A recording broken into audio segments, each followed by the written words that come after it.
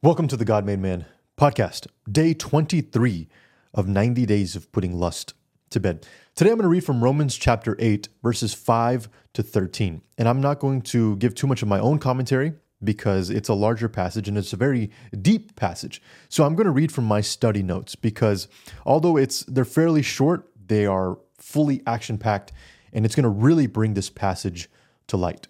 So let's jump in. Romans 8, 5 to 13. For those who live according to the flesh set their minds on the things of the flesh, but those who live according to the Spirit, the things of the Spirit. To be carnally minded is death, but to be spiritually minded is life and peace. For the carnal mind is hostile toward God, for it is not subject to the law of God, nor indeed can it be, and those who are in the flesh cannot please God. You, however, are not in the flesh, but in the Spirit, if indeed the Spirit of God lives in you. Now, if any man does not have the Spirit of Christ, he does not belong to him.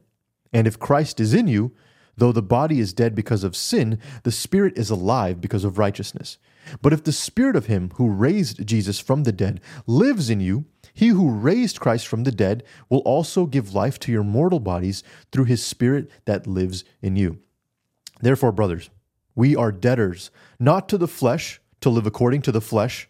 For if you live according to the flesh, you will die. But if you live through the Spirit, you will put to death the deeds of the body, you will live. All right, so the commentary that I have here in my Bible for verses 5 to 14, that whole little section right there, it talks about living according to the flesh and then living according to the Spirit. What does that mean? What is the contrast there? How do we distinguish between the two ways of living? So Paul describes two types of people: those who follow the pull of selfish desires that come from their rebellious natures, and those who live by the guidance and the power of the Holy Spirit. So to live according to the flesh is to desire and take pleasure in and be occupied with and try to satisfy the corrupt desires of sinful human nature. Such living includes immoral behavior, selfish ambition, jealousy, hatred, drunkenness, outbursts of anger, and any other attitudes or choices of behavior that do not please God. Obscenity, pornography, drug addiction, mental and emotional pleasures from sexual images in movies, plays, magazines, books, and television have a powerful hold on countless people's lives. To live according to the Spirit is to pursue and submit to the Holy Spirit's guidance and direction and to rely on His power to live as God desires. It means focusing one's attention, thoughts, energies, and values on God's desire and purposes.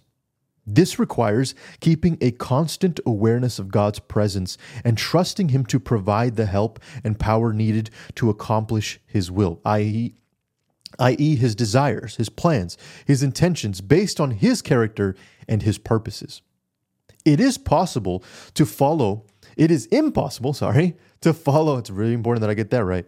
It is impossible to follow the sinful nature and the Holy Spirit at the same time. Those who resist the Spirit's power and assistance and rely on their own ability are choosing to become God's enemies. They can expect spiritual death and eternal death. And those who make God's desires and purposes their primary passion and concern can expect eternal life and companionship with God. Jumping over to verse 13, it says, "For if you live according to the flesh, you will die. But if through the Spirit you put to death the deeds of the body, you will live." Paul emphasizes the need for us to continually battle against all that would limit God's work and purpose in our life, because sin is always trying to gain control over us. So there's 3 points here that I want to bring up, 3 points that I want to bring out. Number 1, the spiritual conflict, although directed against Satan and evil spiritual forces, is primarily against our own selfish and ungodly passions, the desires of the flesh, the sinful human nature. As Christians, we must continually decide whether we will surrender to our sinful desires or to the demands of God's nature and character in which we now take part. So we have a choice to make there.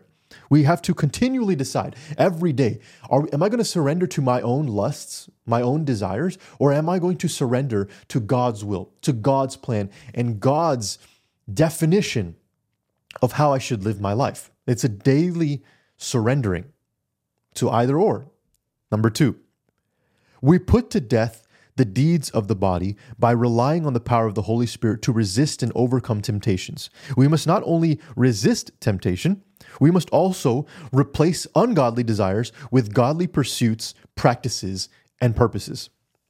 Rather than allowing our minds to be consumed with evil and impure thoughts, we must think about things that are true, honorable, pure, lovely, admirable, excellent, and praiseworthy in God's view, as we read in Philippians 4, chapter 8. Philippians 4, verse 8. If we want our sinful desires to die, we must refuse to feed them. Therefore, we are careful about what we watch, what we listen to, what we think about, what we practice, what we expose ourselves to in any way. We must intentionally choose to focus our time, our attention, energy, and passion, and choose to focus on things that will help us grow spiritually and allow us to fulfill God's purpose for our lives. The spiritual disciplines of spending time in prayer, God's word, worship, and true Christian service will help develop our spiritual strength to resist and overcome temptations. If we feed our sinful nature, it will become stronger. And if we feed our spiritual nature, it will become stronger. There's this analogy that many people you might have heard already. There's 2 animals within a man, 2 wolves, if you will. I think it has Native American origins. 2 wolves, and whichever you feed is the one that's going to win the fight. In the same way, we have our flesh and we have the spirit. The flesh wants what it wants. The spirit knows what is best for us. However, whatever we feed is what's going to overtake when it comes to the point of overcoming temptations. When the desires hit, either you have fed the flesh, either you will feed the flesh, or you will feed the spirit. Once again, this is a daily thing. What we put into ourselves, what we watch, what we consume, what we take part in, what we acknowledge, what we allow. All of these things feed either the flesh or the spirit. When we spend time in the Word of God, when we pray, when we spend time in church with other people, serving other people, it also strengthens our spirit. There's a war that's going on in between the two, and whichever we feed the most will win. Number 3, those who fail to put to death the deeds of the body will experience spiritual death and lose their part in God's eternal kingdom. The words, "you will die," mean that a Christian can pass from spiritual life back into spiritual death. That is to say, the new life a person receives when he or she accepts Christ and is spiritually born again can be extinguished or destroyed if the believer continues to pursue his or own sinful desires.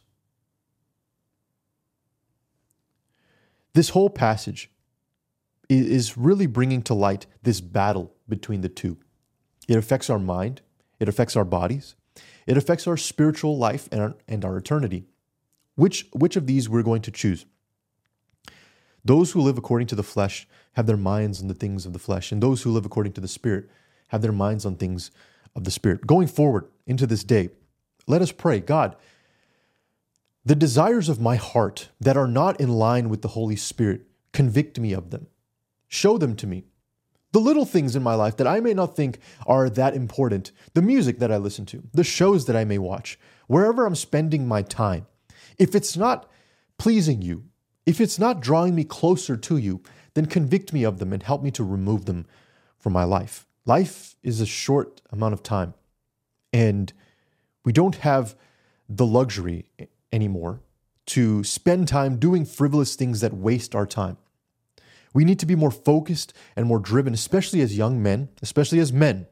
We need to be more focused and driven on what we are really here to do. To remove the things that distract us, that distract our focus, that pull us into sin, that slow us down in many ways, not just not just with pornography, but anything that slows us down. Let's remove it. Let's pray that the Holy Spirit convicts us of it so we can take it out of our life, so we can run with endurance the race that we have set before us. Set our minds on things above. Set our minds on the things of the Spirit. Read the Word of God. Draw close to God. Pray, God, draw me close to you. I want to learn more about you. I want to understand what it is to be in companionship with you, God. Convict me and give me the strength to live this life. We cannot do it without the Holy Spirit.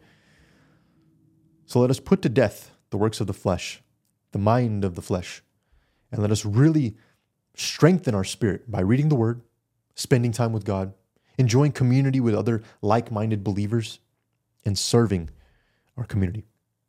Amen.